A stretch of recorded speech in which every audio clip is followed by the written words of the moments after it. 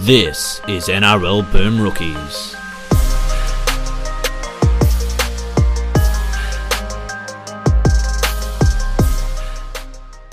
Hello everyone and welcome to another episode of Boom Rookies. I am Matt Bungard and alongside me, as always, Mitch Doyle. Hello. G'day everybody. All right, we are closing in on actual rugby league being played. We are just a couple of weeks away from the All-Stars game. We may as well start there. No Latrell Mitchell, no Bungard, as far as I'm concerned. Yeah, the All-Stars game is, 12 days, or 11 days probably when people first hear this from now. It's been a bit of a quiet lead into it. The 12th of February, we'll be on a Bucks party. So us watching it live is probably, or maybe, who knows, the probability. But if you haven't seen the team sheets, it's not team lists. It's probably better to rattle off who isn't there than who is. But the guys who aren't there, Latrell Mitchell isn't there, suspension reasons. So we all know he's suspended. He's allowed to play the Charity Shield for some reason, but not this. And it doesn't count as a game for him either. So that kind of sucks. Latrell's not there. I think just let him play. But Cody Walker's not there. Jack Whiten's not there. Jamal Fogarty's not there. Tyrone Peachy. There's definitely more than this. These are the ones I could think of pretty quickly off the top of my head when I saw it. And then over on the Maori side, it's like Jerome Hughes, Ponga, Brandon Smith, Nickel Clockstad, Joey Manu, Sofa Solomona, the Bromwich boys, like Jordan Ricky, there's a lot of guys not there. You know, I don't know if we want to read through the teams that are there. People can go look it up, I guess, if they really want to. We're not going to rattle. They're not even in team formation. But Alex Johnson's playing, so that's pretty cool. Yeah, the Sharks given 5 or 6 players. The Broncos are given 4. Titans. Your man Selwyn Cobbo's playing. Yeah, the Broncos got Selwyn Cobbo in there. Ryan James. They did not get, as I said, Jordan Ricky didn't go in there. But TC Rabati's playing for the Maori, and I'm trying to remember who's the other one. I'm looking down here now. There's Tony Staggs. But I was trying to they haven't really been very clear about the COVID rules they were putting in place for this. But the memo they sent to clubs last week was that the players essentially for a 6-day camp are being locked into their team hotel unless for a scheduled training session. They have to undergo 2 rapid antigen tests a day. That's at 7 a.m. and 3 p.m. That's every day.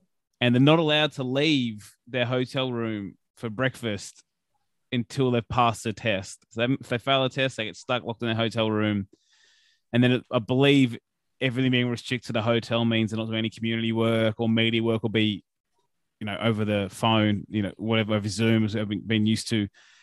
And yeah, you can probably see why there's not been as many of the boys to sign up for it if that's the case. They might change some of those rules, but if those are the rules, I can see why there's been some reluctance because these guys are already fighting back about the plans during the season. The All-Star game plans are even a bit more ridiculous than that. I guess it's jeopardizing that entire game. I don't know. But it just feels ridiculous, and I can see why guys aren't really. They haven't had much. They have an off season, but they just spent 2 years in a bubble essentially. They're in off season now. Why would you sign up just by choice? Why would you go into a 6-day bubble for an All Stars game and then the season doesn't start for a few weeks? But essentially, you're sacrificing a week of your off season. The fun parts are gone, mate. The fun part of the whole week, the fun stuff's gone. Yeah, I'm not as G'd up for this game as I normally would be for the reasons you outlined, and because the team lists are so poor. But let's talk about Latrell Mitchell because, to me, and again, Bungard South's biased. Shut up. It is ridiculous that a guy, and this is a guy who cares more about playing in this game than he does State of Origin, for example, that he can't play in this game, but it also doesn't count towards his suspension. Make it make sense to me, Mitchell. Yeah, I think it's a bit silly. I mean, as you said, I do believe suspensions. The NRL's a bit different to other sports. The NRL kind of has every level covered. So and everyone's agreed internationals and rep games, whatever, they all cross. I'm actually okay with that. But this isn't exactly the same as all the other ones, is it? It's not. It's not the Charity Shield, apparently, is it? This, I don't know why he can't play this. And he probably would have played, and I don't know, maybe Cody plays as well, and if Latrell's plays, but his talk was more, he wasn't feeling fully fit either. But we saw the state Latrell was in for last year's game. I don't think fully fit really mattered for them then. I also found it funny that advertising this game about 2 weeks ago and all the artwork had Jerome Luai on it and Jack Whiten. Yeah.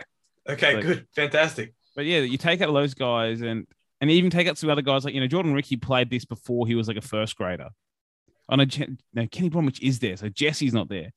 But it's like, okay, I'll look at the Maori side. Like, what, Jaden Nickrema's made it. Royce Hunt's in there, Remus Smith, Pat Herbert, like Morgan Harper. Like, who's the star in that Maori side? Who's the James Fisher-Harris is the best player by a distance. How Tapua. Yeah, it's like James Fisher-Harris is the best player by a distance in that side. There's only a couple other guys there. Joe Tarpany. An aging Jordan Rapana. Yeah, Jordan Rapana. There's only like 5 or 6 of those guys there in that team, though, that are locked in first graders every week. Like, Aaron Clark, well, he is now, but, whatever. Isan Masters isn't. Jaden Nickrema isn't. Jazz Tavanga, maybe, Cody here is not. Morgan Harper, I guess he is now, but still not a very good side. And the other side's a little better. But yeah, it doesn't really get you fired up for the season starting there. And, it's been an issue since we had the new regime. We don't care about these off-season things as much as we used to. And I thought they're a cool way to get fired up for the season. Like, they're going to show all the trials on TV this year, right? And that's why they're not doing other stuff. But it's like we have all year to watch those teams play. We really do. We have all year to watch the NRL sides play. Whatever, preseason rugby league, who gives a shit? We should, bring back the fucking nines and, maybe don't have so many COVID restrictions for this game. It's more interesting for the preseason, for me anyway. That this doesn't get my willy warm when it's these guys playing, does it? Yeah. I'm not. I'm nonplussed. I've been pumped for this game every year. I love this game. And it'll still be, on the day, it'll still be fun. This will be fun. They'll still have the great fire up, the great start. We'll have some guys play really well, but it just won't feel the same when you haven't got those, not only those caliber of players, but also like the strong Indigenous players like Cody and Trell. It doesn't feel the same for mine without them there. I don't like it, but Alex Johnson will score 4 tries, so that's cool. Yeah, and how exciting! But yeah, there's that. Like those rules, like hopefully they change. Like I don't know what they're still playing for the season's going to be with the RLPA disputing with them, but we can honestly, we can't be expecting them to stay in lockdown. And I saw one of the quotes, which as it seems to be happening now, it gets scrubbed off the internet when you see something silly. But that's what a good friend Pythagorean Earl shared that. Landis' response to criticism was that it's just about using common sense. You don't go to places where catching COVID is high risk, like a nightclub. You're letting your team down if you catch it because you'll be out. He's the personification of a boomer. Yeah.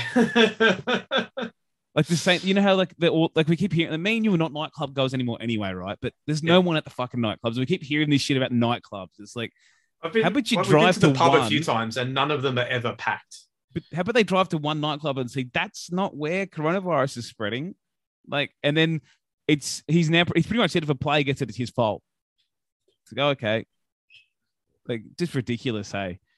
And that's been buried. But yeah, so what the management is like, expect the players to be locked up all year, and just say thanks for having the game running or something. Whatever. Anyway, enough about that, I guess. So there's been a couple of re-signing things this week. Stefano Ikutukamanu re-signed with the Tigers for the end of 2025. I think that's an excellent re-signing by them. I mean, it's more so the signing when it happened is what I'm far more impressed for the Tigers. Like, I really thought, and many Tigers fans thought the same too, once it got past November, that it was going to stretch out and be a long battle. And they might have paid him. I don't really care that much. It's not always been in the past an issue about paying the boys or not. It's just some guys, like, if they're really good young players at the Tigers, they just leave anyway. And Witikamanu is such a talented young prop, and there probably would have been a big market for him and done a really good job to secure him. Even if it is big bickies, I'm not sure if it is. They've done a really good job to secure him for a long time. So they should be really happy, and it really gets rid of that distraction for the whole season here for them, which is fantastic.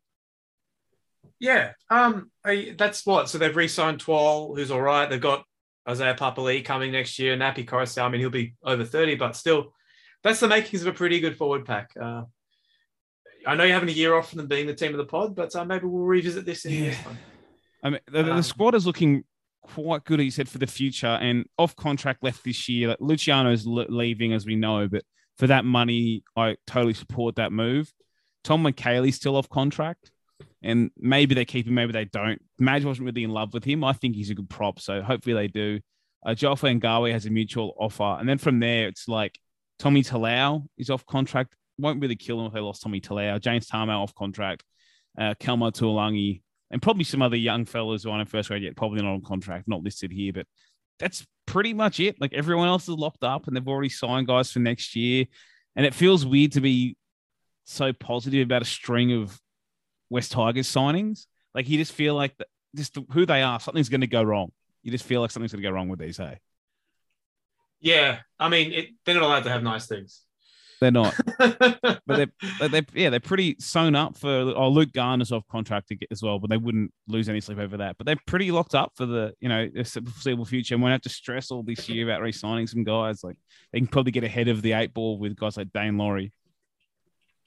Yeah, exactly right, and they've got Dewey as well. Yeah, look, I mean they're not great. I'm trying to think. I mean, their outside backs.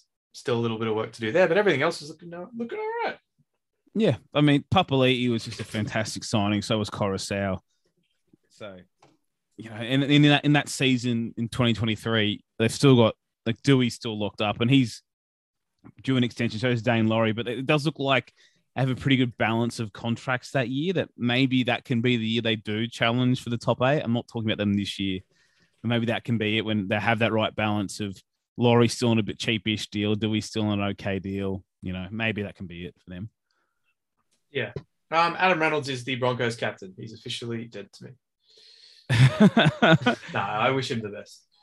Yes, I know you do. And that was one of those things that kind of felt like I just thought he was given the captaincy when we signed him. I don't know why. I thought they kind of like it just never happened, but everyone knew that was going to happen. It happened. Common sense decision. Got rid of that 1% worry about Pat Carrigan. But yeah, it's good to see him as the captain. And yeah, I don't know who's always going to be it, but it's about the first time since maybe Lockie retired, they haven't given the captaincy to a dude clearly on the downslide. Everyone else again the captaincy to since then has been like 2 years from retired. Well, I mean, he might retire in 2 to 3 years. Oh, he might, but it was like clearly their best football was behind them when they gave it to them. Yeah, yeah. So hopefully, I mean, Thaiday played forever after he got given it. He was just a terrible captain. People sleeping on the Broncos, man. Like, I don't know. They're going to have a good forward pack. Adam Reynolds, best halfback in the world. They'll be all right. They'll be all right. I don't know. People sleeping on us? A little bit. I do find their least wins, not wooden spoon odds, somewhat offensive, being the same odds as like the Bulldogs. Well, there you go. What does that say? That does tell people putting money where their mouth is and still betting on the Broncos. I think that's a little of that's defaulting them being bad for a couple of years, though. I don't think that's sharp punter money going on the Broncos. I mean, I don't think sharp punters are betting on rugby league futures anyway, as we discussed yesterday. Oh, yeah, we did. Yeah, they're terrible. I'm a DGen and I have heaps of future bets going. Don't bet on NRL futures. The odds are terrible. Yeah, there's no value in it for the punter. Your fifth favourites for the spoon and equal fifth last for the premiership. So I think that's a fair indication of where people think you're going to finish. So. Yeah. But I said that honestly, that's why there's no the fact that there's 3 teams under $5 for the spoon is ridiculous. Yeah. There's no value for punters. Don't bet. Yeah. I learned my lesson betting on the Warriors last year, but say la vie. Yeah, exactly. I know I bet on heaps of NBA futures, and I'm not trying to blow smoke out of my own ass, but I got Tyler Hero 6 Man of the Year for $26 after he started playing. After he started playing this year and showing he was going to pretty good. That's much, and he's now $1.12. That's much better value than no, you can't tell me South are a 67-1 chance of coming last. They're not. What would you think we are? Way higher than that, 300, 500. Yeah. Yeah, you cannot tell me this. The Roosters are 126-1 chance to come last. That should be in the thousands. Sorry, not even come last. It's least wins. Sorry, so it's not the wooden spoon because they got screwed that year. It happened. It's least wins. So the Roosters could cheat the cap, get caught, and come 16th, and still have 10 wins and not get that. There's no value in it for punters. I'm saying. So put your mug bets on something that you can at least get rich off. You can't get rich off these ones. Jack Howarth's been signed until the end of 2046, I think. Yeah, I mean, I've already said I thought last week about this. I thought it was I think he's a great re-signing, and someone probably should have poached him. And I just don't know if we can knock the long deals for young quality prospects anymore, because it hasn't, and I know it doesn't mean it won't fail in the future. It hasn't failed in forever. Like, for signing the guys that everyone accepts these are the top end talents on a whatever deal, like a 5 or 6 year deal on like $500K. It has not bitten like anyone in the ass for like 15 years now. Like, it's got to a ridiculous length. So I think it's going to be it's a long deal. It is, but I think it's a fantastic deal for the Storm, that they'll have a guy that, you know, they're probably anticipating to be starting for them by next year, a starting player in their team in the back row, or maybe the centers. But either way, a starting player at the Storm for 6 years on $500K, you take that every day of the week if you're the Storm. So, or 5 years, sorry, by that point. Looks like Adam Fanua-Blake will be staying with the Warriors until the end of 2026. Yeah. I hate that one. Why do you hate it? There's a bit of, I just think there's a difference in that. Like, he's not that old. He's 26 for Fanua-Blake. He's got a lot of tread on the tires. He's just got a lot of weight around weight around his stomach, mate. Like, around his belt. He just does. And that's not the type of prop that ages glamorously. It's just not. And again, maybe he's different. But I don't know if, you know, Fanua-Blake drops 15 kilos if he's the same impact either. So that's a long re-signing for a guy that, you know, 26 will be 30 by the end of it, like, or plus. Like, I don't know. There's always these often seem to keep working out for teams when they're not that old. But I still feel like I'd like to keep him a bit more motivated than giving him that security. Yeah, you do worry. You see players get these big contracts and they just sort of put the queue in the rack a little bit. Well, it's like he's a great player. Had a great year last year. You know, he was a great signing for the Warriors. But yeah, I just feel like what was the competition on that? You know. Yeah, I mean it's a weird. You're right. Like, no one was coming in and offering that guy a 5-year, $2 million deal, were they? Yeah, and what was his original deal? It was like it was already 600-700 something like that. Extending his existing 3-year deal. So like, yeah, he already had like 2 years left on it. Those are the deals I hate, mate. Like, the Brisbane did a lot of that stuff before they fell apart. Like, they did that with like Matt Gillett. Like, they extended him like 4 years, and then a year later they gave him like 4 years again. It's like, what are you doing after he hit his neck? Like, that's just who are you helping at this point? And it's a I don't know. I just praise the long deal for Jack Howarth, but it's a bit different to where Adam Fanua-Blake is in his career. So I'm not in love with that. Yeah. You left the biggest news of the week off the rundown. That is that Souths will be letting Mark Nichols leave a year early to sign with the Dolphins in 2023. We spoke about that last week. Did we? Yeah, we did. Oh. It's all right, the old fellas. There you go. Mate, it doesn't feel like that happened. It feels like it was like yesterday. No, that happened like 2 weeks ago. But yeah, he's gone there, and then they've linked Dunamis Lui. Oh, yeah, that's the other news. Like, why isn't he playing this year?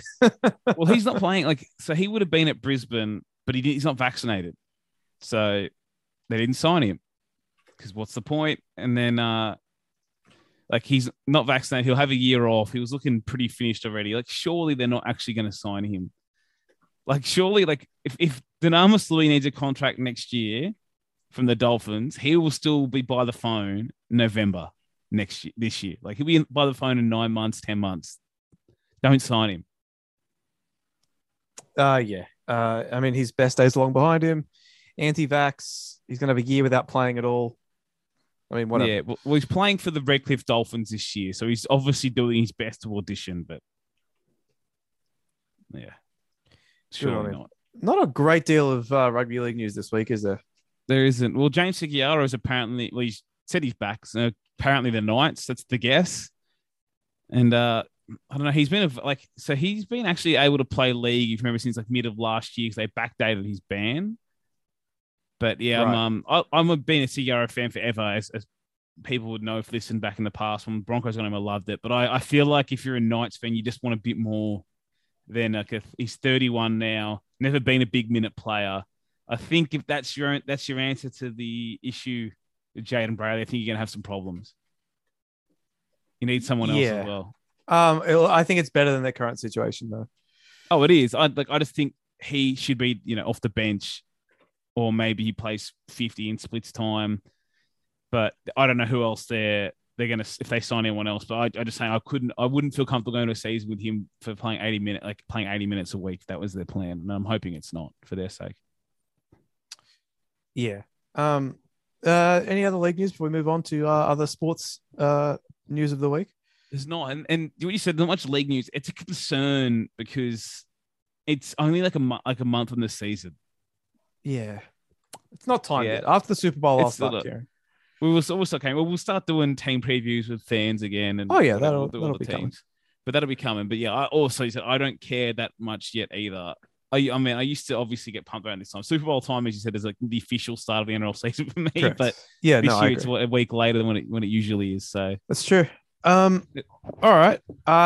Tennis. There was a lot of tennis on the weekend that we watched. We watched a lot of tennis. Ash Barty was great. The K's were great. And the men's final was one of the best matches ever. Best Australian Open ever. It's very funny that it was so good without Novak. I'm sure someone has a better one. And I'm sure there was better ones for non-Australians. Obviously, but for an Aussies, best Australian Open ever, right? It has to be. Yeah, no, absolutely. Like, there's been other like banging finals before, but we've never sort of had that combination of all those things that I just mentioned in the space of a few days. 100. Yeah, I mean, the women's is obviously a walkover. So I guess if you're a neutral, not great.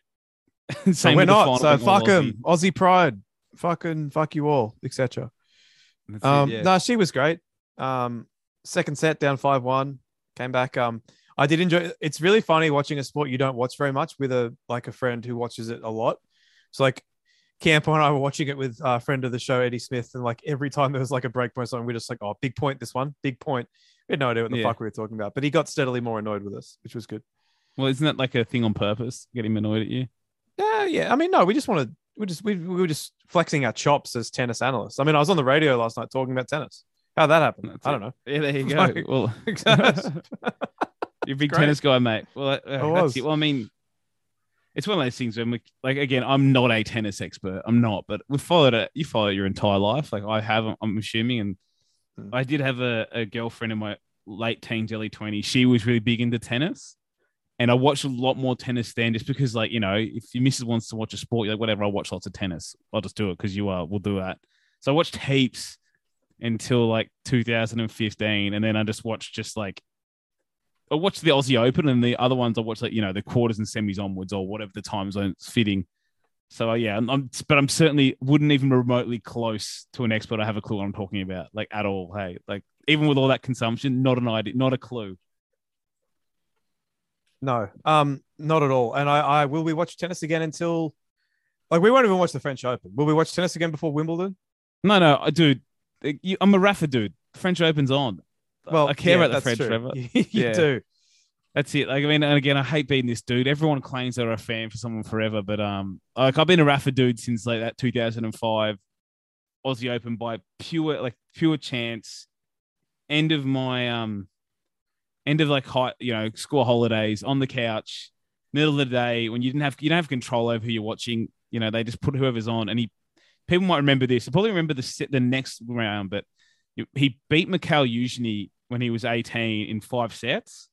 Mm-hmm. And as a dumb 15-year-old, or I was 14 at the time, actually, 15 that year, I liked him purely because he was left-handed and he hit the ball hard. That's all he needed then. And I had no idea he'd become good. Like, obviously, Channel 9 and people who knew tennis knew he'd become good. That's why he was on TV. But I don't know that as a 14 or 15-year-old. And I actually had lunch with my old man on Australia, and he brought up how I was used to always, I was telling him about this, the Spanish had become the best in the world. Like I didn't know what the fuck I was talking about. I was just claiming that. But then he lost to Hewitt in the 4th round in like 5 sets. And I think everyone in Australia kind of noticed him then. And yeah, from then I kind of thought I was a fan. Obviously, I'm not some hardcore fan. There's a million people who like Rafa more than I do, but that's just been like the dude I've been tied to in tennis since then. And what I really like the most about Rafa is the joke of the French Open titles. I love it because like I hate talking about the best of any sport, and it just comes down to who won the most things. And tennis might be the closest to that, reflecting who is the best. You know, just won the most titles. It might be. But I love the fact that, like, if we just want to argue counting numbers, it doesn't matter if they're all French. They're all equal. So it doesn't matter. They're all in one shit court that no one else likes playing on. Like, so I like that. So I'm happy for him. And hopefully he grabs another French. And now it seems people, like a few years ago, it was a lot of people would pick their sides of the camp or similar. It seems everyone's pretty much on the Rafa for more titles now to stop Novak, which is great. Because Novak was popular until like 4 or 5 years ago. People liked Novak. People, well, yeah, I mean, yeah, until he said some shitty things about like women's pay, and he always had some weird vax takes even before COVID. But obviously, that's pushed it over the top. Well, in the last year or so, but yeah, because the ex I was talking about there, she was huge on Novak, and so I was huge on Rafa, and I used to have to look for ways to hate Novak, and like that's a long time ago. But the one I hated, and I've held on people this quote all the time. That stupid quote we said after the 2014 Australian Open, just won the Open, and they asked him how he'd celebrate, and he said he's going to eat. Oh, go back my mic. Sorry, people. He's going to eat one piece of dark chocolate, one square. Like, fuck you, man. You fucking loser. Like, that's it. You're such a health craze and you're a machine and whatever your perfect preparation, you eat one square after the 2012 final. Sorry, it was. I hated him. Like, that was like loser since then to me, try hard. Sorry. But yeah, fuck Novak. So I'm glad Rafa got that one. And then the boys, like the special Ks, getting people, but that was a funny game to watch because you could see Todd Woodbridge hated. He was hating it. I know he's behind them, but he was hating that they were winning doubles tennis by not serving and volleying, and they were signaling, and they were doing all the things they're not supposed to do, and they won. He hated it. And it was like, when you watch the game, it was like it wasn't the final, how critical they were of their doubles play. Yeah. And it's so funny to me, like, just everything that we saw over the tournament as well. I don't know if you have been following like the fallout with Kyrgios calling that guy a donut, and yeah. I haven't seen the response to the response. Is there a response to the response? There was a response to the response, and also actually he had it. Like he was on the Today Show this morning. Obviously, normally I wouldn't watch things like that, but it was at work. So like I had to, and like he had this amazing quote about your man Michael Venus, who was the Kiwi player that was all like, oh, I don't know. He said, hang on, I'm pulling the quote up. He said, this is great radio. The fact that we've made Michael Venus's comments relevant, I think that's great. Who said that? Kyrgios. Yeah. It's just so patronizing, but I love it. Yeah, I mean, if you've missed all this stuff, it was like Purcell actually handled it really well on the court. I was impressed with how he handled the loss there. So obviously they weren't happy, but he loved playing in front of the whole crowd. But the thing he said after in an interview, well, probably the press conference, he said, is that I think it was great for ticket sales here. I'm not sure how it was taken overseas. If you're watching some of Nick and Thanasi's matches earlier in the week and you're overseas, maybe you turn off tennis a little bit. Yeah. The fact that we're Australian, I think they went as hard on us, but they have the rest of them, and then they're grateful for that. Anyway, it's obviously has a bit of a shit behavior, even though he wants to get behind Kyrgios and similar. But just one of those things, mate. It's like, if people are watching doubles from overseas, they have not, like, you think they've got an issue with Nick's behavior? Well, does it fucking matter? If they're watching your stupid doubles, does it matter? Yeah. Like, you will, Michael Penis and Max Purcell and all these other pricks, they will never play in front of a crowd like that again unless they play the Ks again. Yeah, and that's what, like, Max Purcell said it was like, great to play in front of that crowd, the biggest crowd he's ever played in front of. And like, it's true. The semi had like 10 people there for him. And yeah, it's maybe, and I think his comments probably blown up a little bit by Nick. Yeah, I don't think they were that bad, but he tried to diffuse it today, Purcell. Like, I just read when you were talking there, looked in there. He's like saying they're bringing lots of the sport, so I don't take anything away from them. They're a bloody exciting pair to watch. Got nothing against them. Yeah, that's it. he thinks it's great for tennis. Doubles isn't huge out there. Essentially, he took it all back. I think he understands his role. So that's good. I think he understands where he sits in that. Like Max is like, yeah, Kyrgios, like without them, as you said, they would have been without them, the stadium would have been empty for the doubles final. Like well, do you know who was in the women's doubles final? No, I don't. I did look it up to see if we gave a shit, but no. Two Czech girls who've won a bunch of Grand Slams won it again. The last point was pretty funny though. Like they just did she literally hit like 5 lobs in a row until the chick on the other team fucked it up. It was great. Just kept doing lobs. It's like, this is just so disrespectful. I liked it. Yeah. That's why the tennis was fun too, though. I never liked serve and volley, right? That's part of why I like Rafa. I've never liked serve and volley as a neutral. I don't, like cowards. Who can? And that's so boring. And that's what, like, fuck Tim Henman and anyone who likes him.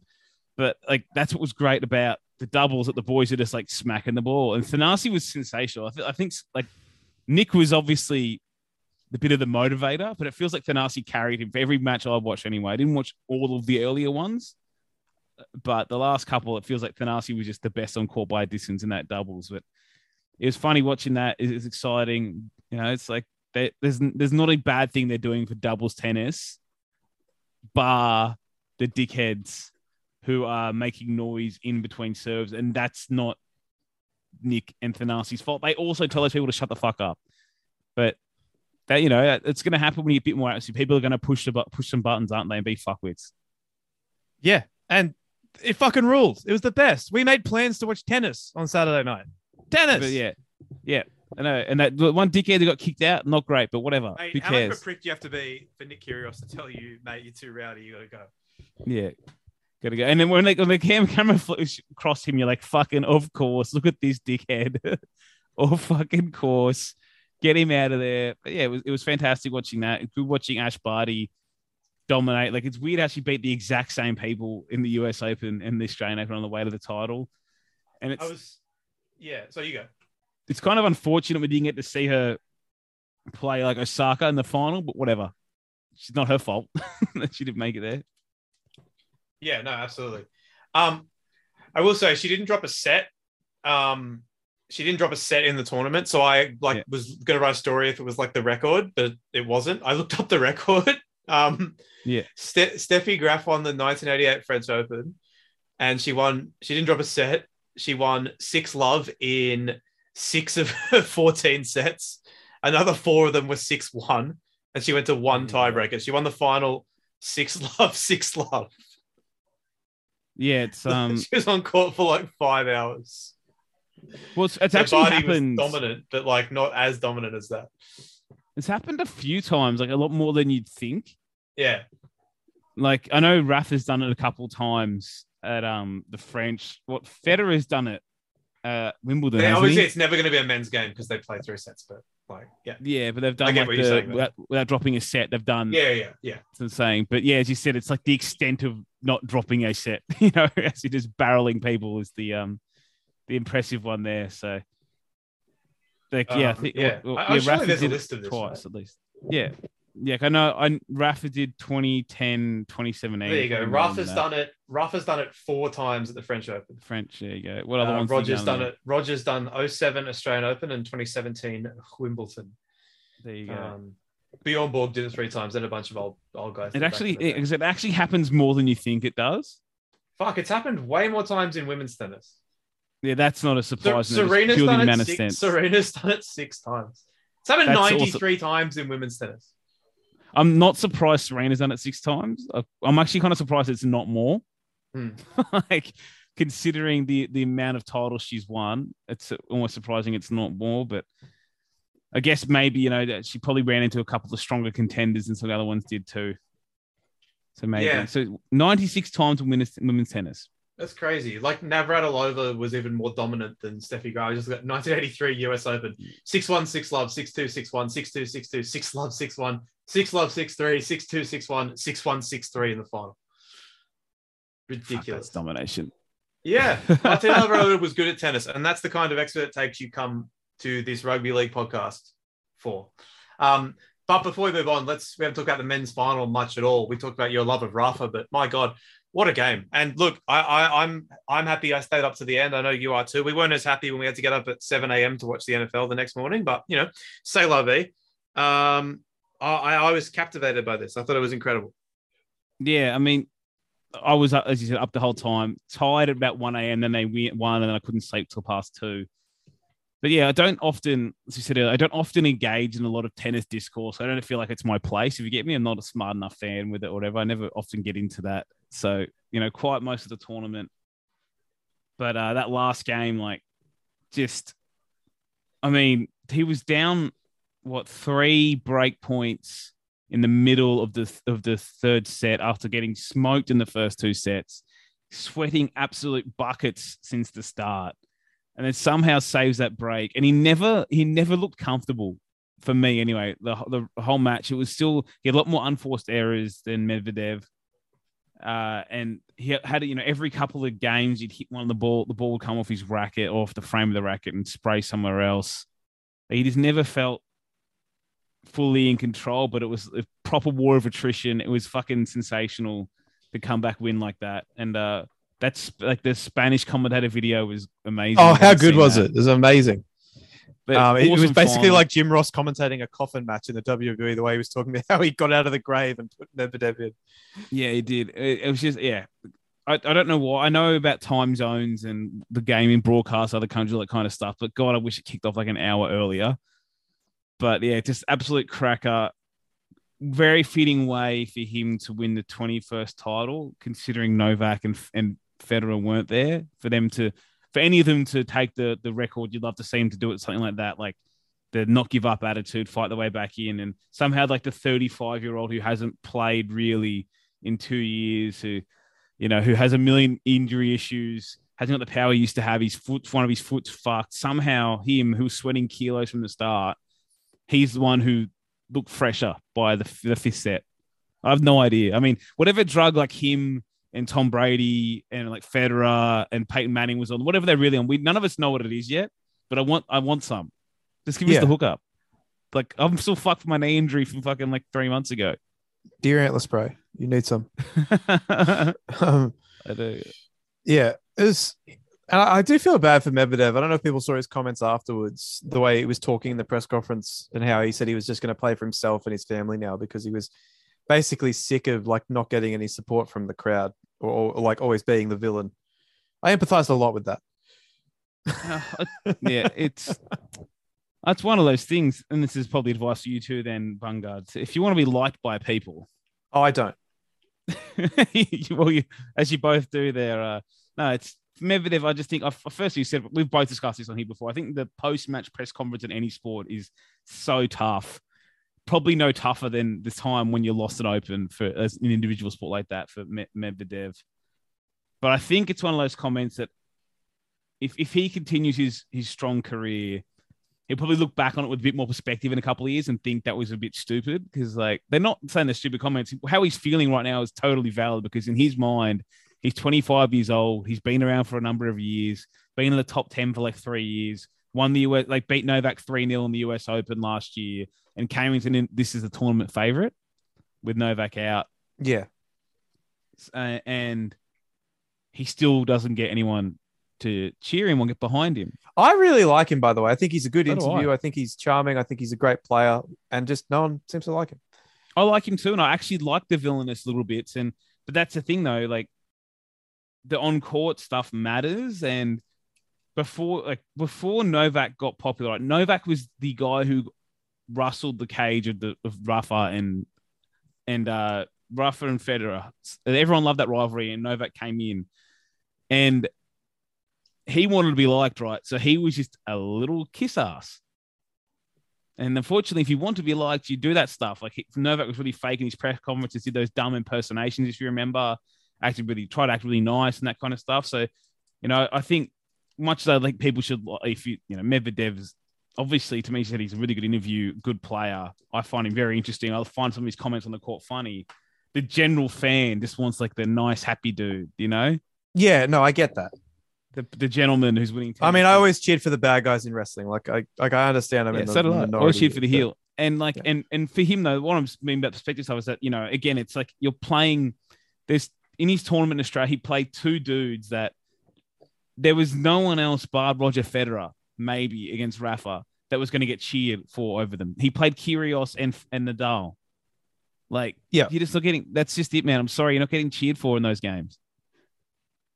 You know, and then played those two, and then the people will come around. If he's 25 now, he probably thinks he's made it, but he wins 2 or 3 more Opens in 3 or 4 years. Everyone will love him.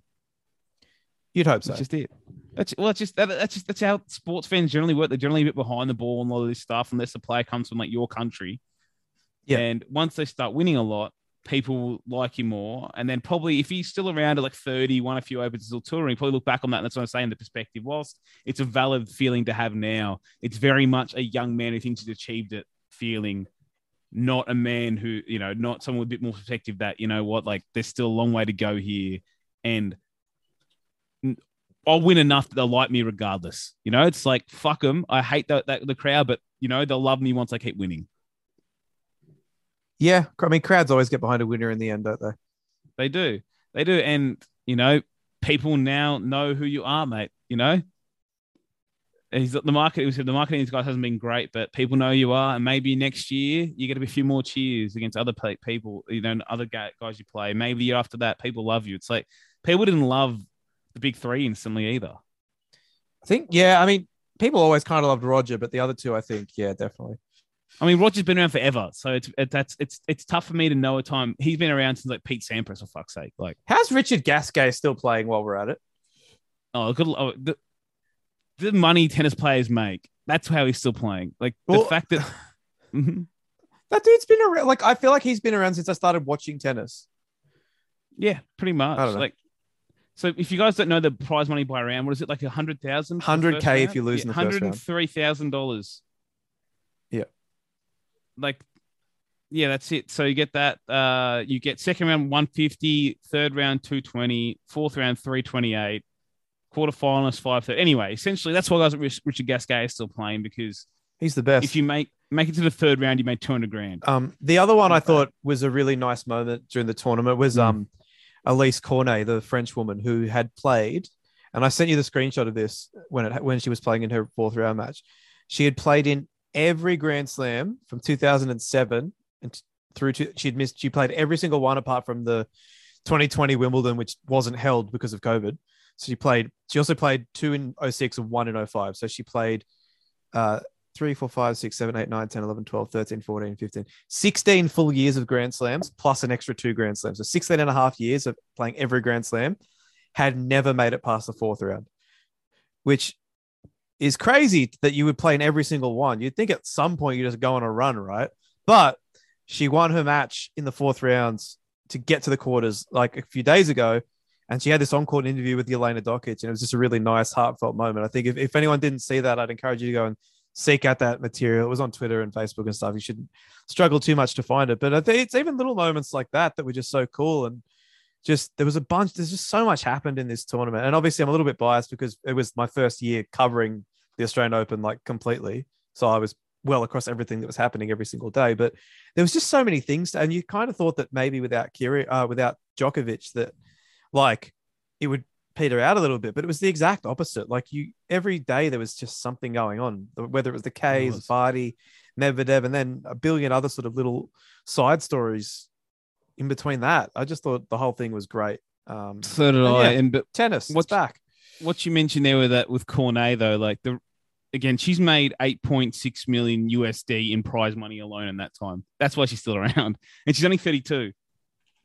Like so. She's obviously doing touring. She was like 16 or whatever, but like, yeah, keep going. Fourth round, mate, she got her biggest payday ever there probably, which is great for her. But yeah, I wish like I've always, every year I look at the Australian Open prize money every couple of years. I'm like, Jesus Christ, it's a lot of money. But yeah, that's a pretty good paycheck. And that, you know, the guys who won the doubles, they only make $600,000. They have to split it. So like, whilst it's a huge payday for those guys, like Kokkinakis would be loving life right now, but you know, you make more making it to the fourth round as a singles player. So you can probably see why there's a bit less of an incentive for the good single players to play doubles, to be honest. Well, they won't play. Well, Kyrgios said he's not playing French Open at all. And they won't play doubles at Wimbledon because doubles at Wimbledon's 5 sets. So they won't. You sure? That. But I think they will do, like, did you see their interview, like, after the post-match? Like, they'll walk, they they kind of sound like they were doing it. That's one thing that Kokonakis is saying. He's trying to get Kyrgios to do the tour with him.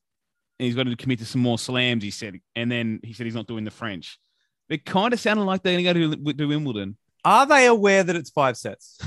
Well, they only really seem to have made the realization that day they were in the ATP finals. So... Yeah. You know who won the Wimbledon men's doubles last year? One of the teams they fucking smashed. You know who came second? Another one of the teams they fucking smashed. How good. Exactly. Oh, but they probably who won in 2019? Robbie Farah. There you go. But the 7 volley is a bit better on the grass, though, isn't it? So, sure. Why not? I don't know. That's one of the things I've heard the people say. Tim Putz and Michael Venus knocked out in the first round. Fucking losers. But so maybe they do that. But I just hope that, because I know it's, again, we all support Kyrgios knowing that he isn't in love with tennis as everyone else. I did enjoy him saying as well that it was the hardest he's tried for like a week because he was up at 7 a.m. every day at training just to not let someone else down, which is great. But I do hope that maybe that reinvigorates him a little. The little special Ks, a few more tours. I'd love to see that. And maybe that helps him, like, by default, perform better. You know, if someone else is getting up 7 a.m. with him, maybe by default that makes him perform better at bigger tournaments. That'd be great. Yeah. I mean, they made me care about doubles. They made you care about doubles. It was good. Do you want to talk about tennis some more, or do you want to talk about NFL? No, it's enough tennis. All right. NFL. Another banging couple of games. Yeah, I know my Packers got knocked out, but what a weekend of sport after that. The Australian Open finals and then the not two overtime games. The 2 late decider games, one overtime and one decided right at the end there between the 49ers and Rams and the Bengals Chiefs. But the Bengals Chiefs game is a bit of an all-time bottle job by the Chiefs. Biggest lead blown in the championship round. And just cracking game and just awesome to see Joe Burrow into the blood, him and the Bengals into the Super Bowl. 2 years after they won 4 games. Ridiculous. I'm in a really weird spot with that as a fan. Of course because the Bengals are fucking cool, and I really enjoy watching them play. They've got swagger. Joe Burrow's the man. They've now got the second best kicker in the NFL after Justin Tucker, and I love special teams. I love special teams. They got all that, but they are in our division. But they're not the Browns or the Steelers. I don't really have any feelings towards the Bengals. I hated Andy Dalton, but other than that, I was just they were always kind of meh to me. So I used to love Chad Johnson / Ochocinco, and I really liked their jerseys. That's about it. But they've been a team, and I'm not going to say lucky, but they haven't actually moved the ball that well on offense most of the playoffs. They've moved it when it mattered, but they've had 4 tipped picks in 2 games. It's whatever, it happens, but that just doesn't really happen that often. 4 tipped picks, and this game was almost they benefited from the Chiefs being arrogant. They were getting so smoked in that second quarter. The Chiefs at end of the second quarter, that stupid play of throwing short of the end zone with the clock expiring. That Eli was Apple arrogant. Made the first good play of his whole career. Yeah, arrogant as that was. And then the Bengals are $9 at halftime. I looked at it, letting it live. I think I mentioned you guys. I was like, "Fuck, it's never going to get short enough to be worth cashing out. It'd have to get under $1 to double my money, so under $2." So I was like, not going to do it. And they never got into favoritism until overtime when they got the ball back. But I think the first time they were favorites was when they got the pick in overtime. Yeah, that was it. And I'm of the opinion that what we're with Mahomes' career, we're watching the greatest of all time in action. It's just early, and people hate saying that stuff when someone's early. But I'm of the opinion that we are watching that guy in action right now. And I also thought the same thing when I was watching Aaron Rodgers, younger and still older. And whilst he might be for the regular season anyway, best quarterback watching the field, he didn't win enough things. Even though I mentioned earlier, I don't love the counting, but 1 ring is not enough of the things to be called the GOAT. Yeah, I'm already watching this game. Fuck, maybe you're just the next Aaron Rodgers.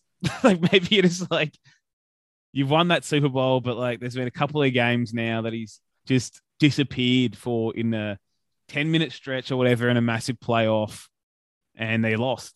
They've now what they've got that bad loss against the Pats a couple of years ago in the championship game, lost the Super Bowl last year, and then they choked this one away. That's a lot of bad losses, even though they've made 4 home championship games at a final. That's a lot of shit. Sorry, in a row, 4 in a row. And next year his rookie contract's finally over. He gets 30 whatever million a year on the cap. So the team around him won't be as good. So interesting to see, but yeah, I just thought I like to be ahead of the game and think we're seeing the next greatest happening in front of our eyes. And I was hoping maybe the Chiefs would win because I'm happy to see Mahomes do well. But now I'm fine with I'm happy the Bengals to win, and just feels weird that 2 years ago 4 fucking wins. They weren't even like in consideration for the playoffs until like 6 weeks ago. Crazy. I was listening to Around the NFL today, and they said that none of the like 50 odd people in their like mid-season predictions thing had the Bengals making the playoffs. Yeah, and None. That's not a shock. Like they finished 10-7, and it's the obviously 7's new, but they were 7-6, and then they won every game. Pretty much. Yeah. I know they didn't. They lost to the Browns as well, and week 18 didn't matter though. But yeah, they kind of won what mattered from there. But yeah, Joe Burrow is the first overall pick to go to the Super Bowl within 2 years. If he wins, he'll be the first ever player to win the national championship in college, get picked first overall, and win a Super Bowl. That's crazy. Yeah, the only other 2 guys to do the championship and the Super Bowl are Joe Namath and Joe Montana. So you have to draft Joes. Flacco didn't do the national championship, but that's another Joe. Yeah, but he won the one. Okay. Well, you leave the Delaware Blue Hens alone. Yeah, but that was just a great game, hey. And like Jamar Chase is just fucking sick. And I don't care that he seems to push off every second reception, but if you cheat every time, you can't call him more, can you? Yeah, he's awesome. Should have picked an offensive lineman, my fucking ass. Yeah, isn't that funny? Still think they should have taken Penei Sewell. But yeah, crazy. Someone compared the Chiefs to the 2008 Boston Celtics, and it's at the moment looking like a pretty good metaphor. People don't know that was like regards? Well, if people don't know this was this team that everyone was like, oh, this is going to be the new dynasty in football. They acquired all these great players, and then they won one championship, and they got very, very close a lot of other times around the time they won their championship, but they never won that second one. And now this is what's this 3 of the last 4 years where they've fucked it up in either the championship game or the Super Bowl. Yeah, they finished first in the conference for like 5 or 6 years straight after that, didn't they? The Celtics, and only won one, as you said. Mm. But yeah, NFL is obviously, it's also one of those things. It's only basketball. You generally kind of find the team that deserve to win it because of the 7-game series.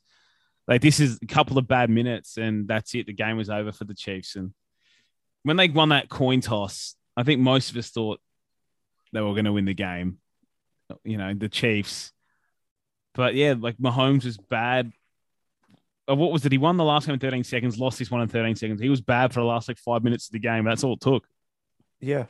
Like they were, and it's not all on him, play calling bad too, but that was a, bad throw. Yeah. And really bad. And he should have got picked. He should have got picked the play before. Yeah. By Eli Apple. So yeah. Who sucks? He does. Cooper Kupp is going to toast that boy. Yeah. And whilst like the Bengals have, I guess like I said, the numbers on paper aren't that great in the playoffs this year. Like, their offense hasn't been very efficient or similar.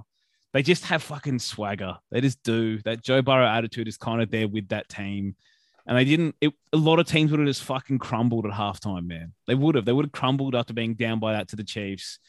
And then the start of the third quarter, they made the Chiefs punt. So I thought, the Bengals are on here. But then they had like a big play, and they ended up punting back. Like they punted from the Kansas City 43, if you remember. That they were like second 8 or whatever, and they had a couple of penalties, or one penalty or whatever, and they had to punt. Well, they didn't have to punt, but I hate punts from there. And I thought, they can't punt from there against Mahomes. But then they made Mahomes punt again. I'm like, fuck. How have they made the Chiefs punt like so many times? And yeah, they slowly just ticked along. Another pick from Mahomes, 2 more punts. Like that's it. Well, they have 5 plays with -2 yards in the third quarter, 4 plays -4 yards. Like the Chiefs were not moving that ball until that final drive when they needed a field goal. But And you just thought maybe that's it. They're going to get it from here. They worked 6 minutes off the clock, but no, they did not. And the Bengals go in, and people have no Bengals takes, man. It's been uncomfortable. Because people have been paying attention to them properly. I haven't got enough takes either. But like, I know Burrow and Chase are awesome. I know the offensive line kind of sucks. I don't mind Joe Mixon as a player. T. Higgins is sick, but I don't know anything about their defense. No clue. I know they had that guy got his ankles broken by Lamar Jackson in that game 2 years ago.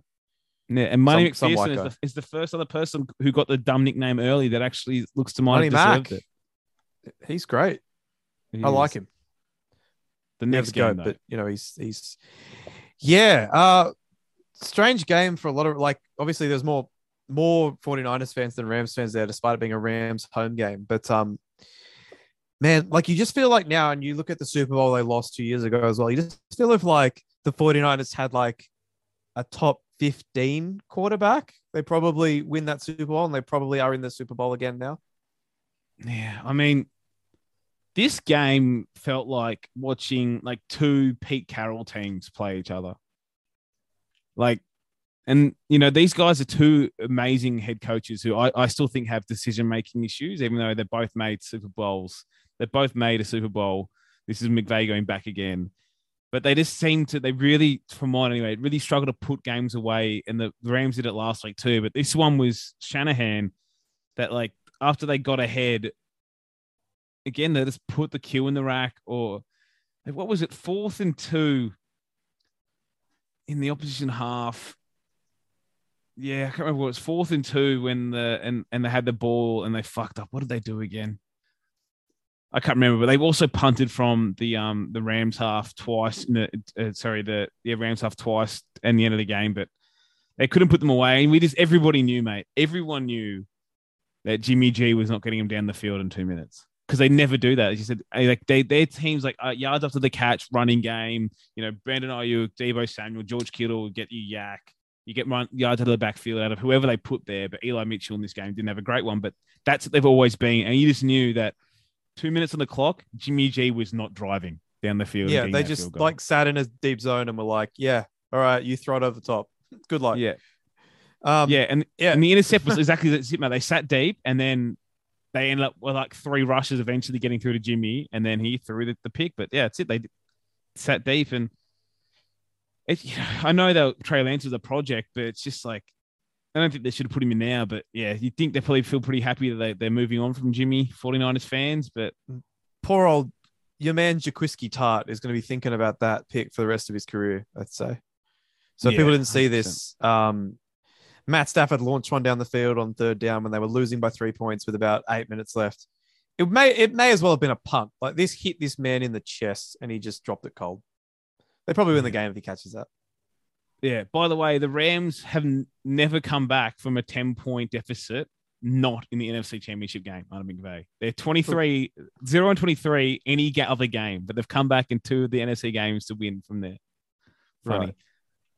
But like, the drop pick, terrible. What's up with that? The defensive backs always drop picks, but it feels like in the playoffs they drop easier picks that win games more often. It's probably wrong, but it just feels like it. I agree. It's it's a real shame for them. They 49ers seem to have a lot of these heartbreaking moments in playoffs, like over the last decade.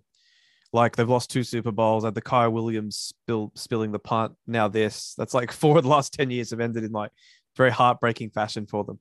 Yeah, I think you touched on earlier, mate. Like, again, we talk about this talking head stuff, but honestly, in the playoffs, having a quarterback just matters. And the 49ers of the last 15, 20 years have done really, really good for never having a great quarterback. They had a couple of years of like okay Kaepernick and a couple of years of okay Alex Smith, but they've never had a great quarterback. And they always seem to put a decentish team together outside of it. But yeah, they've had now, you said Jimmy cost them here. Jimmy's kind of like when the Rams had Jared Goff a couple of years ago. Like, the team can only get you so far. But sometimes when you have like a minute or 2 on the clock, you just need that dude, the quarterback, to just like make some fucking plays. Do something different, make some fucking plays, call the offense on the fly, do something. And Jimmy's response, not only did he throw that terrible pick, but his play before he threw on, what was it, second? He missed that's it. First down was incomplete. He threw a pass 4 yards short of the sticks on 2nd and 10 on his 25 with like a minute left in the game. the fuck are you doing, Jimmy? Yeah, he's just not very good, old handsome Jim, but he's made a lot of money for not much, so good for him. He's in that awkward spot of like, he's good enough to be an NFL quarterback, but I'd hate him to be mine. Yeah, I think that's probably fair. And he'd go to a bad team and they'd be fucking terrible. Like, yeah, he can move a good team around like this. It'd be terrible. And then, yeah, I mean, the Stafford stuff, anyone who actually watched NFL knew Matt Stafford was good. You knew Matt Stafford was good. Every Lions fan does. Everyone knew it. And he got kind of lucky with those drop picks in this game, but that just happens. But yeah, who knew having a decent-ish quarterback made a massive difference? And the Rams have been going all in for like 5 years, but this obviously feels like their best chance of all of them, because last time they had Goff and they played Tom Brady in the final. The Pats had no business winning that, but of course they did. And then this one, they're going against a Bengals side that nobody seems to rate until last week. That you think the Rams with the defensive line and with Stafford there with Cup season, you'd think they'd put them away, but I almost feel like the Bengals just do it because that's what they've done so far. Yeah. I don't know. Like, it's I look at this game now and it's like, I just think the Rams going to win easily. I don't know. So do I, but I'm also, again, like I said, I have no confidence in, like, I feel like the Rams will blow the doors off early. I really do. I have no confidence in Sean McVay putting a game away. Like, he's one of the best offensive minds in the game. Draws up one of the best playbooks in the game. We saw in this one, they had 2 open touchdowns dropped that he'd drawn up. Great plays. But there's something about him, and it's happened to many good coaches. Happened to Andy Reid for like 15 years. Like, the decision-making, when the pressure is really on, he turns into a goddamn coward. You know, it just happened to some of these guys. And I just feel like McVay should have someone else use his playbook, but call his play for the last like 10 minutes of games. Yeah, it's weird. I mean, I don't have to worry about any of this. My coach is the one that gets criticized for being too aggressive. So yeah, none of this ever makes sense to me when I see it in big games, when I see guys shrinking in the moment and not being aggressive, because like my team would just never do it. Yeah. So I don't know. Yeah. Especially based on the opponent too, often. It's like, but the Niners just, you know, they had a comfortable lead and they played like it again in this one and they weren't aggressive, but the Rams did the same thing last week. So I think I said it on the podcast last week. I thought the team that was trailing this one was going to win it. Whoever was trailing was going to win this game because they're going to come back on the other team being cowards, and they did. And I just think the Rams won't shut the door on the Bengals next week. So I do think the Rams will win, but I don't think it's going to be a big blow. I like the Aaron Donald MVP bet. I think it's still $18 just because that Bengals offensive line is terrible and there's no value. Don't bet on a quarterback MVP. I have to bet Von Miller out of respect. Yeah, what was the last time me and you won? For the fucking king, 21-1. Like me, you, Josh Weil, like all the boys were on that, and he fucking did it. Yeah, that was great. 51 for this for a whole day. It was awesome. 46. Yeah, and but like there's no value in betting the quarterbacks. Matt Stafford's like $2, Burrow's like $3. You may as well bet on their team to win. Essentially, what's Cooper Kupp paying? He's the only offensive player I'd touch. 7, which is the same thing anyone I'd play. But even then, it's not enough, mate. It's not enough to. So that's it. I think Donald's the good bet outside of those guys, the one that gives you some value. And Von Miller as well, if you want to put $5 on that, I also don't mind that. I think he's $46 now on Sportsbet. He was longer. He's come in a little. But yeah, there's not a lot of juice in it, sadly. I don't gamble as much. I don't gamble much at all. But Super Bowl day is the one day of the year where you put a bit of money down and just have some fun. Bet some stupid things. 100%. Eminem first song, Doyle. What are you backing? I don't know. I don't listen enough to his current stuff, so I don't know. Honestly, Kim is paying 500 to 1. I might get on that. Is it actually in there? No, of course not. God, that can't be listed there. Can you imagine? Yeah, wow. I'm here for it. Oh, Donald's into $15. There you go. The value is getting shrunken away. So maybe Von Miller becomes a pick, but yeah, I wouldn't touch Donald when he gets down to like 10. Not good enough odds. But yeah, no one else, as you said, outside of Cup. Like Jamar Chase is $19. Cup's $7. It's not enough. Yeah. But anyway, I'm pumped for it though. I mean, I like every Super Bowl. I saw some losers thinking it wasn't a good one because it's like not one of the same old teams. I think it's all going to be awesome. Like I think it's great that we can just chill. I don't have to worry about the Patriots winning. It's awesome. Yeah, I mean, I never disliked Matt Stafford. Again, I don't love Sean McVay. It's more the tugging off about him. I don't love that much. Who's like the Bengals for you in your division? Like you hate them less than you hate the other two? Detroit Lions. Yeah. Okay. Cool. And that's Stafford came from them, so that's why it's like whatever. Yeah. Go ahead. So go ahead. I'm okay with them, and it'd just be funny to see Stafford as well 1 year out of the Lions and win the Super Bowl. That's all. As I saw that tweet you retweeted today, someone saying that Eminem performing, Matt Stafford playing is the closest Detroit's ever going to get to the Super Bowl. Yeah, it's true. But yeah, I'm pumped for that. 2 weeks away. It's Super Bowl week's always good fun. You always get some good interviews, so I'm looking forward to it. Yeah, same here. Any other NFL stuff you want to talk about? Tom Brady? He's definitely retiring. Hey, I think so too. But people are getting angry at Schefter. It's like to me, it seems quite obvious Schefter leaked something early that he wasn't supposed to leak. That's it. I think he's obviously he's retiring, and it kind of came from nowhere to me because I always thought he's going to play another year at least. But then his last game, journalists kind of tweeting, "Oh, if this is Tom's last game," and I was like, wait, what? And then that weird interview on his podcast. It feels like that last episode of his TV show will be it, which is I think next week or something. I don't know, but I'll be glad to be rid of him. That's for sure. Yeah, me too. Should we move on? We should. All right, fantastic. Before we get to questions, rookie takes final. We've got a winner. And overdue. Yeah. I just wanted to let the votes flow in for another week. But the number one seed has been upset. And Glenn Alsop has claimed the inaugural rookie take of the year. One more time. It was, it's football. Why feel the need to push a culture? We don't have a non-Indigenous jersey, do we? We don't have a non-Indigenous round. We don't have a non-Indigenous comp. Why? Because we accept. Why is it others want their own comp and exclude other races? Curry knockout. Ever see a non-Curry knockout? Imagine the outroar. Outroar pushed it over the top, I feel. Yeah, outroar is definitely it. You have to have a line. It has a zinger. Has a headline, Yeah. Outroar. Fantastic stuff. Well, anyway, congratulations to Glenn. Don't think he listens, but good on him. And if you want to be involved in Rookie Takes next year, submit your own vote, all that jazz. You must remember about Patreon subscription service. Go to patreon.com/NRL Boom Rookies. The Coltrane Cup is coming back. The Discord server is a place you want to be. You get some free merchandise with your membership, bonus pods, other stuff. It's money well spent, Mitchell, in my unbiased opinion. Yeah, the same as mine. Sign up. Why not? Yeah, join the fun. Cowards. Get on Discord. You can follow some degenerate bets. That some weeks we don't win anything. I had a good day again today, so we're back. But, if you follow the betting Discord, you probably up money. So it actually makes, if you're not a Patreon, it's like you're stupid. You're wasting money.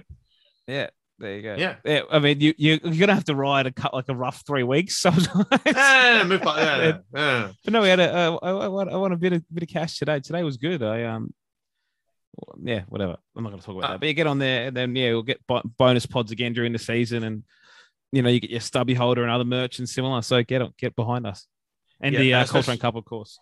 The Coltrane Cup's the big one, and a special shout out to the people in the top 2 tiers of our Patreon subscription service. They are Chris Avenell, Dave, Carlo Tyson, Rocky and Rafi Stew, Wayne Ritchie, Ben Wallace, Cam Beswick, CTO, Dan Cullen, Doc Hogg, an anonymous backer: Frankie JSG, James K, Jason, Joel Wrigley, Josh Brandon, Lachlan Hancock, Leon. Lifelong Dolphins fan, Matty Jenkins, Matt Coleman, Matthew Duggan, Michael Murray, Morgan Watkins, My Ding Dong is Hard and I Am Sad, Never Trendy, Party Keg, Razor Reese Brown, Rowan Edwards, Roxanne Clark, Seymour Butts, Simo, Stephen Hickey, Schwartzy, Ty, the Not So Mature Student, Thor Laycock, Tom Hardy, and Woz. Thank you so much for your support. To everyone who just listens and to everyone in the lower tiers, thank you as well. Mitchell, we've got a few questions. Not too many. People kind of just not feeling it this week. Yeah, I don't know. Just whatever. It's off-season. Everyone's feeling that. But we'll go over the questions. Whatever. The last question podcast was about 7 hours long, so a few less ones probably not that bad. Anyway, patreon.com/NRL Boom Rookies. If you want your question answered, question time. Are you serious? Yeah. We're going to hammer me with questions. Rowan Edwards, what do the Rabbitohs and Broncos look like today if the Bunnies had got their man and re-signed Seabold back in 2018? Oh, what a dark timeline. It's hard to say. I think it's a slower burn. I think you guys still fall apart. I think it's a slower burn. Yeah, because look, obviously Seabold is not as good a coach as Wayne Bennett, and if you ever thought that, you are big dum-dum. But like, he did make the prelim with Souths with a team that would have largely stayed the same and gained Latrell Mitchell over the next 2 years. So I don't think things would have fallen apart. It's hard to pinpoint exactly why things didn't work out at the Broncos, but what's inarguable is that A, the team was not as good as the team he had at Souths, and B, he didn't have sort of your Mark Ellison types sort of guiding him and working with him. Yeah. Well, Souths had more people in control of recruitment and retention, and so did Brisbane, but they kind of gave the keys to Seabold, right? And then he also put his stamp on it. They just tore it down and fucked it up. Different. And he's we all know he's very arrogant, and he would not go away from picking guys like Darius Boyd and similar. Souths didn't have any of those guys,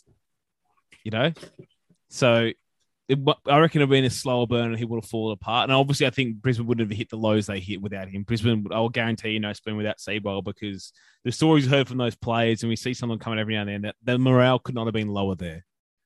That's why they got that spoon. Yeah, okay. I agree with that. Yeah. Okay, next question. What date we recalled the last one? 25th. Okay, here we go. Yeah. Okay, said, watching NFL throwback videos of draft classes, ranking them on hit, miss, or meh. What's a good sample size to rank a player's career? Is it years in the game or accomplishments? That's a great question. The pick you're saying, or just in general ranking their career? I think he's like talking about them at the end of their career. So I will answer both, though. The trick to knowing who's good at draft is when they show 15 seconds of that guy playing in college, and I make a snap judgment. I'm right, like, more often than the nerds we know who watch draft tape all year. Like, I knew Mark Andrews was good. I watched like 10 seconds. I was like, yeah, this guy looks pretty good. Let's get him. And then he was good. Anyway, but to answer his actual question, it's tough, right? Like, obviously, if you're in the game for a long time and you don't really move the needle a whole lot, I don't really care that much. Like, I have no time for Phil Rivers is in the Hall of Fame, Matt Ryan's in the Hall of Fame. I have no time for those people. Like, I just think they're stupid. But like, at the same time, those guys were, they played at an above average level for a very long time. So I don't know. But I would personally judge people on the quality of their highs rather than the longevity of their career. Yeah, I mean, I agree with that. Like, judge a career more on accomplishment. And accomplishments is more than just like winning things too. It's like good numbers, good career, whatever, than time in the game. I think, a player who has 4 really fucking good years and that's it, had a better career than the guy who played 15 years and never did anything. Yeah. So like, if we win a Super Bowl and Lamar Jackson plays 5 more years, then like he's had a better career than half those guys that just stick around for forever. Yeah, that's 100%. That's it. And for rating a draft class, though, it's like if the guy played for your team after his rookie deal, that's a hit. That's pretty much it. Yeah, that's true. Because that's most guys flame out. So if you picked a dude and he stayed with your team for after the rookie deal, you hit on that pick pretty much. Yeah. Frankie, with the Democratic People's Republic of Western Australia looking like they'll lose Origin Game 2, where should it go? Mascot Oval. Sounds good. I mean, thank you. I don't know. Like, it's so hard with this stuff still with the garbage with coronavirus to know where we'll do those things. But if it's not going to be at Perth, or to go to the highest bidder, that's always what we forget. But I'm hoping it goes to somewhere random, maybe Adelaide if they want to pay for it. Why not? Or Melbourne again. Yeah, Melbourne's like, I don't know. I don't mind. Yeah. Brenton Sloan. He hasn't really got a question. Just saying you should talk about Ash Barty. So we did. We did. Living legend. How good is Ash Barty? He says she's great. She's awesome. Yeah. And he says, how gone do you think that second set was at 5-1 down? Mario Sieg says. Well, yeah, I assume she'd just like put it in the rack and just go again in the third. But obviously that's why Ash Barty's a world champion athlete and I'm some guy. Yeah, 100%. I just thought the same thing. Whatever. Next game doesn't really matter. And then she'll go win the third set in a canter. But no, she decided to win it in 2 with a nice little comeback. Thorson, has there ever been a better presentation moment than Yvonne Goolagong Cawley handing over the Oz Open trophy to Ash Barty? No, it was fucking awesome.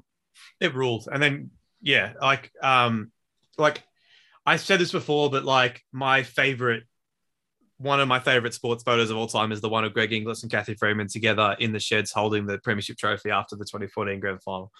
And to see both those women, and Kathy was there as well, to see all three of those women together in that moment was pretty fucking cool. Adam Clunair asks, what Leigh Parner style combination nickname should be used upcoming Clifford Milford halves combination? Should it be Cliff forward or Mill forward? You fucking dickhead. It should just be the motor company for the Fords. Yeah. God. Fords. The Fords. No, the Ford Motor Company. It's call it Motown. There you go. Motown. Yeah. What was the model? What was it? What was the Model T? Car? The Model Ts. That's the Model Ts. Yeah. V8 Tiger. If you're a young star fullback, which sick extreme sports trick would you risk it all for to get 1,000 likes? I would like to defend Dane Laurie here, and my defense is it was fucking cool. It was a scooter. Scooters aren't cool. If people miss this, Dane Laurie's at a skate park and he does a flip on a Razor scooter, like a complete 360 somersault in the air on a Razor scooter. Not good. I disagree. I mean, you don't be putting it on Instagram. You risk it for the likes too. Just don't put it on Instagram so people don't know you're doing that. But yeah, let's not be doing extreme sports in the off season, mate. It was very impressive. It was. But I don't know. I didn't love it. And yeah, some Tigers fans lost their minds. Yeah.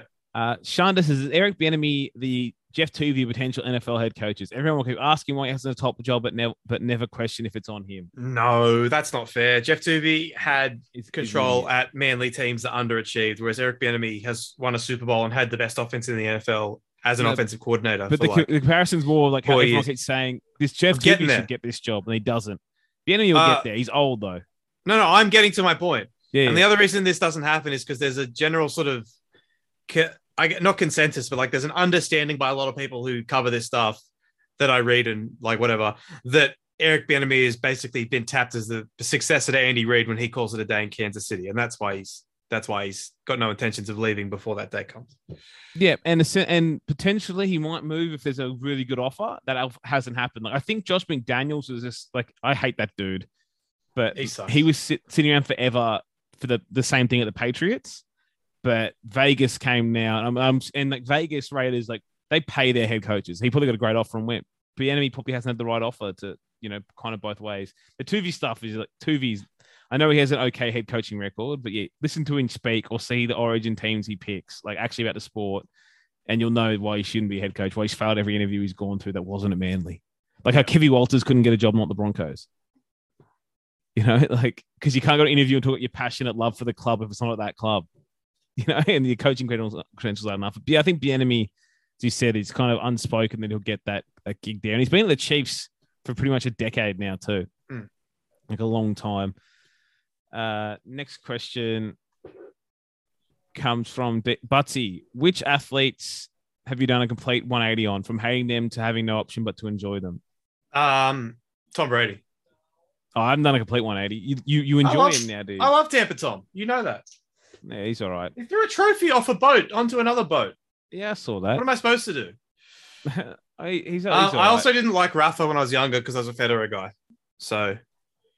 yeah, I didn't like Federer because I was a Rafa guy. So yeah, exactly. But now you can just realize that it's not like you can just like both of them. You can. That's it. It doesn't. And the GOAT arguments are stupid. I actually don't care. I don't care about those. I just don't care either. Who's the GOAT either? Only time I ever have a GOAT argument is to stir someone else. Is anyone you've gone the other way on, excluding like domestic violence, like any crime stuff? Is there anyone you've gone the reverse on? Well, no. So the one I've done the most 180s on was LeBron James. I hated him when he left the collect. That's fair enough. Okay. and I obviously cheered against him for the first couple of years, and then after like 2 or 3 years of the Heat, I was like, okay, fuck it. This is like he's just really good. Whatever. I'm kind of over it. But then I was just in love with him when he came out to Cleveland, and now I still obviously support LeBron. But yeah, I hated him for a little while there. I'm trying to think who I did love. I've gone the other way. I've gone the other way on Kevin Durant. What, you hate him still? I loved KD at the Thunder. Can't stand him. So did I. Well, I loved Katie the Thunder. Can't stand him now. Couldn't stand him at the Warriors. Kind of on board with him more now because he just leaned into being a fucking Gronk on Twitter all the time. Like instead of replying from alts, he replies from his own account. It's great. I do respect that. And I also respect that, like, I mean, he's a freak, but I respect that come back from that Achilles injury and he's just still so goddamn good. Mm. So, but yeah, it also helps he left the Warriors, you know. What about me? Okay, I don't really hate Draymond Green as much as I used to either, just because I still do. I enjoy him talking about the game, and he'll be on TV more anyway. So I don't hate him as much as I used to. I'm sure if the Cavs were in a meaningful game against them again, I'd hate him. What about the old rugby league? I'm just trying to think. Like, I've obviously flipped on heaps, but it's just trying to think of what the ones that are like huge. One for me, Reese Darius Boyd for like 2 years, thanks to I didn't like him early at the Brisbane Broncos. I liked him for like 2 years thanks to Wayne. One for me, I didn't think Campbell Graham was very good in his first couple of years, but now I think he's awesome. Yeah, I've been wrong plenty, but it's more about the hate. It's very hard. Okay. I didn't hate Campbell Graham. Yeah, you're right. Yeah, like you know, I hated Matt Moylan, right? I nothing him now, but it's because no one bothers me about him anymore. Oh, I mean, Paul Gallen. I don't like him. Yeah, I still hate Paul Gallen. That doesn't really count, like him. No, it doesn't. No, I don't think I've definitely done these. Yeah, but I can't think at the top of my head now. Adam Blair, and then I hated him again. Oh, but all that's. I think it's if they just sign for your team and play well. I think that doesn't really count. Like having no option but to enjoy them. Yeah, no, that's probably true. Yeah, it doesn't really count. So it's got to be someone that just I don't know. I think I'm gonna say Mitch Moses actually. Like in the last that's not a bad one. 2 years, really I've become a de facto Mitch Moses defender because people think he's like this joke player, but he's actually really good. Yeah. Yeah, it's hard for me to think of it now because I did this a lot more when I was younger, whereas like I'm better now at just enjoying players when they're good. I do cringe a little bit when I think about how my younger self just didn't like certain players because I liked other players. Like it's just so stupid, isn't it? Yeah, 100%, mate. And then if I a lot of time now, if I hate a player, even if they're good, I can still hate them too, you know? Mm. But yeah, when you're a kid, you just hate, like, I hated Andrew Johns because he was the other guy. Yeah. Like that matters. I don't know. Anyway, next question. Hunter Austin, how many people need to be sacked before the Dragons are in the running for team of the pod? A lot. Not enough. There's a lot of change required. They have Ben Hunt and a lot of other things that everything else has to change pretty much. Yeah. It's funny. So I've been a Dragons sympathizer most of my life because my dad was a Dragons fan before the Broncos became a team. So there were kind of always, you know, nice words about the Dragons in my household growing up. Then Wayne went there. Yeah. But no, the last few years, no. Ben Qualiata, with Matthew Stafford proving he's a Super Bowl capable quarterback, what season do you think the Lions fold by? What? They're not going to fold, but they're too big to fail. Your punishment must be more severe. They will. Your punishment must be more severe. You must play forever, Lions fans. Yeah. James K, probably a question more for Bungar, but with it being announced David Ortiz is being inducted into the MLB Hall of Fame last week, what are your opinions, if any, on the steroids era being inducted / not being inducted? The fact that Barry Bonds is not in the Baseball Hall of Fame is one of the most ridiculous things in any sport. Like, for starters, the guy never, like, you can have your opinions. Was he juicing? Probably. But you know who else was juicing in that time? All of them. You know who failed a drug test during his career? David Ortiz. You know who never failed a drug test? Barry Bonds. It's ridiculous. Barry Bonds is the greatest baseball player of all time. He's not in the Hall of Fame. It's so dumb. It's so unbelievably dumb. Because all of his records still count. If he was cheating, his records wouldn't count. But they do. He's recognized as the leader in home runs. Like, it's ridiculous. It's just absolutely absurd that he's not in the Hall of Fame. So ridiculous. Yeah, I agree with that. Like, and then I'm all for them all. They're all taking things anyway. Just different levels of legalities. I don't care. All athletes juicing, as long as it's like things that are obviously detrimental to their, like really detrimental to their body. Let them all juice. Yeah. Whatever. Barry Bonds fucking rules. Barry Bonds is the man. Watch Long Hot Summer. That's my advice for you. Let them all do performance-enhancing drugs. So what's Ortiz's is about the same time as well, isn't he? Yeah. Yeah, I mean they were. Well, I mean Bonds retired in like 2007 or 8, and Yeah, but obviously isn't even the same like juicing scandal though? Like right? Ortiz? No, Ortiz's was quite late in his career. I think I can't remember. Yeah. I'm just googling it here. It looks it was like 2009 or something. Yeah, so it was after but Barry it's Bonds referring retired, to an earlier time in 2003. Yeah, right. So yeah, it could be that was that Mitchell report stuff, right? Wasn't it? I don't know. Oh yeah, it's that some response they all answered to that was like close. Like there was they buried the results, but they all answered like they were doing it. So probably a response into the Barry Bonds stuff. So but yeah, ridiculous to me, mate. It's one of those things that he'll probably get to go in the Hall of Fame like the year before he dies or some shit. Barry Bonds, you know, it's complete garbage. If ever, yeah. 7-time National League MVP Barry Bonds. It's so stupid. 14-time All-Star, and that was from like if he was juicing his entire career, okay, but like that's from like 1990 onwards. Like he got walked with the bases loaded more than once. Like intentionally walked with the bases loaded more than once. The guy was a freak. It's one of those things that the juice obviously helps, but like if anyone could just take steroids and be good at baseball, people would be doing that and then stopping when they're already good, if you get me. Like they take it to get into the majors and hope they don't get caught. But it ain't like that. Like you have to have the hand-eye still, don't you? Mate, exactly right. They were all doing it, so who the fuck cares? Yeah. I don't know. Fuck. So during his 10 years of eligibility, he didn't receive the vote needed to be elected into the Hall of Fame. Yeah, it's been 10 years. So it essentially means he can't get in. So he should unretire and restart his eligibility. Yeah. No, it feels like maybe in like that's why maybe they'll do the honorary thing and like when he's really old and go, oh, sorry, Barry. I don't know. That's fucked. But it's like an old schoolish sport too, hey. I get cheating's bad, but like full of grumpy old men. We made our cokehead an immortal as soon as we could.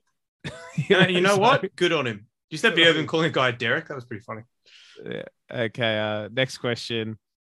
Simon says, "What's the number of average Joes you'd need to beat Giannis this is by a better himself question. in the game of half court?"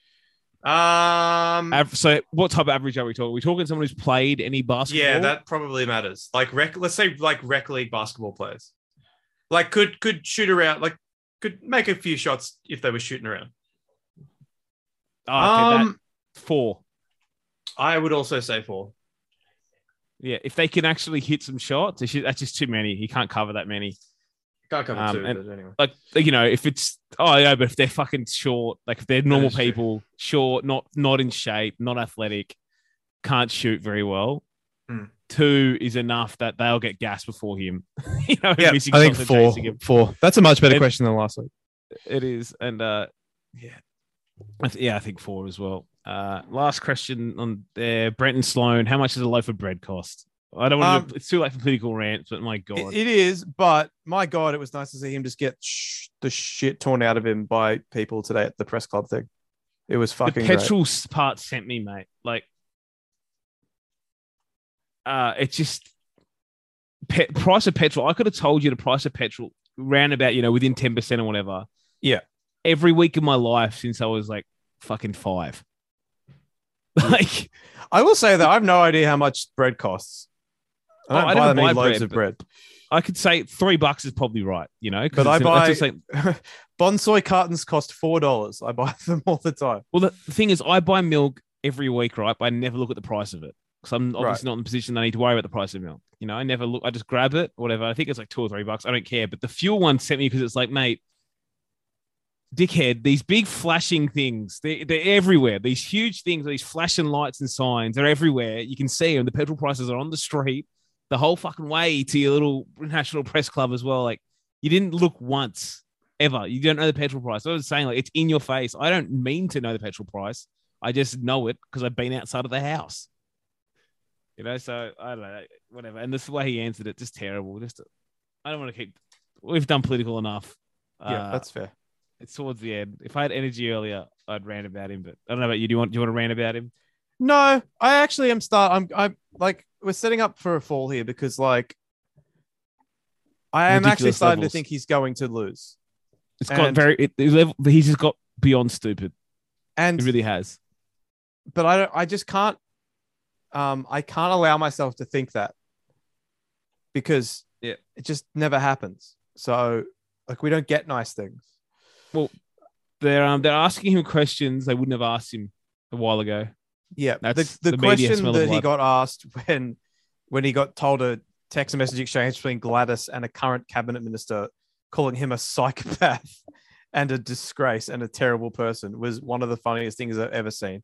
He blinked like 45 times in 2 seconds. It was awesome. He said, I don't know who that is and whatever. He just stumbled through it. But yeah, he's one of those. I still don't understand how his approval is not much lower. It's like, but some people just don't give a shit. Moron.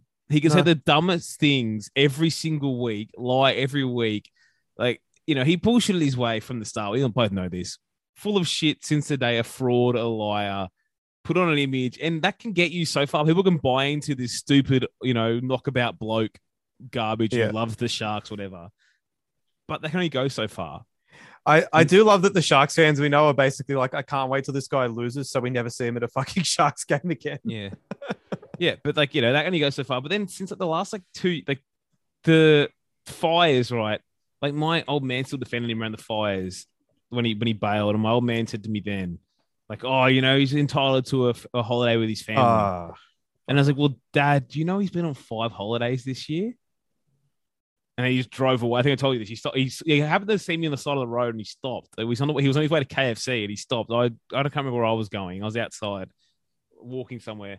And then he drove off me when I said that. But like that was the last time he defended him, and he hasn't defended him for 18 months. And he was a fan, and he's not. Like, I know there's other guys, people who still support him, but it's like, yeah, he kind of used his last good karma on a lot of the people who supported him on like bailing during the fires. Yeah, like so many dumb things he said since then. People can't defend it, and then the fact that like I don't lie comment, which is a obvious lie. All those dumb it feels like. I said it in the Discord, joked about it. Like, it's like he's been put in place by the Illuminati, for conspiracy theorists. And they're like, Scott, we want you to answer the questions in the worst possible way. Just keep answering them. Everyone you get, answer them worse than the last and see if anything happens. Just for a test. And nothing happens. Most people don't care. Like, he's unpopular. He's probably going to lose, but it's still like, you see the preferred PM stuff, like not the party. It's like, he's still like beating Albanese preferred PM. Like, are you kidding me? It's insane, isn't it? It's like there's still like 45% of people who are like, yeah, I'm cool with this guy. Like, I could understand if people liked the party more and not him that's what I can't get my head around, that people prefer him. It's not that they prefer the Liberal Party. They're like, oh, I prefer Scott Morrison. Yeah, but I mean, you can throw that question out. The one that matters is the 2-party preferred thing. Oh, I know. It's insane. I know. Getting smoked. I know. Oh, I know. He's gonna lose. Hopefully. No, stop it. Don't say that. But yeah, just funny how I just thought people who just still staunchly defend him are just those kind of people, just idiots who won't change their opinion or anything. Like Joe Rogan, mate. Like, not saying he'd defend him, but that kind of stuff when you get proven something wrong and just go, oh, I dismiss that, or they don't pay attention at all. They pay no attention to what he says. Yep. Anyway, anything else before we finish? No, more good. That was good. Good mix of stuff. Footy's back soon. I'm sweating bullets, by the way. Well, who let summer happen like this?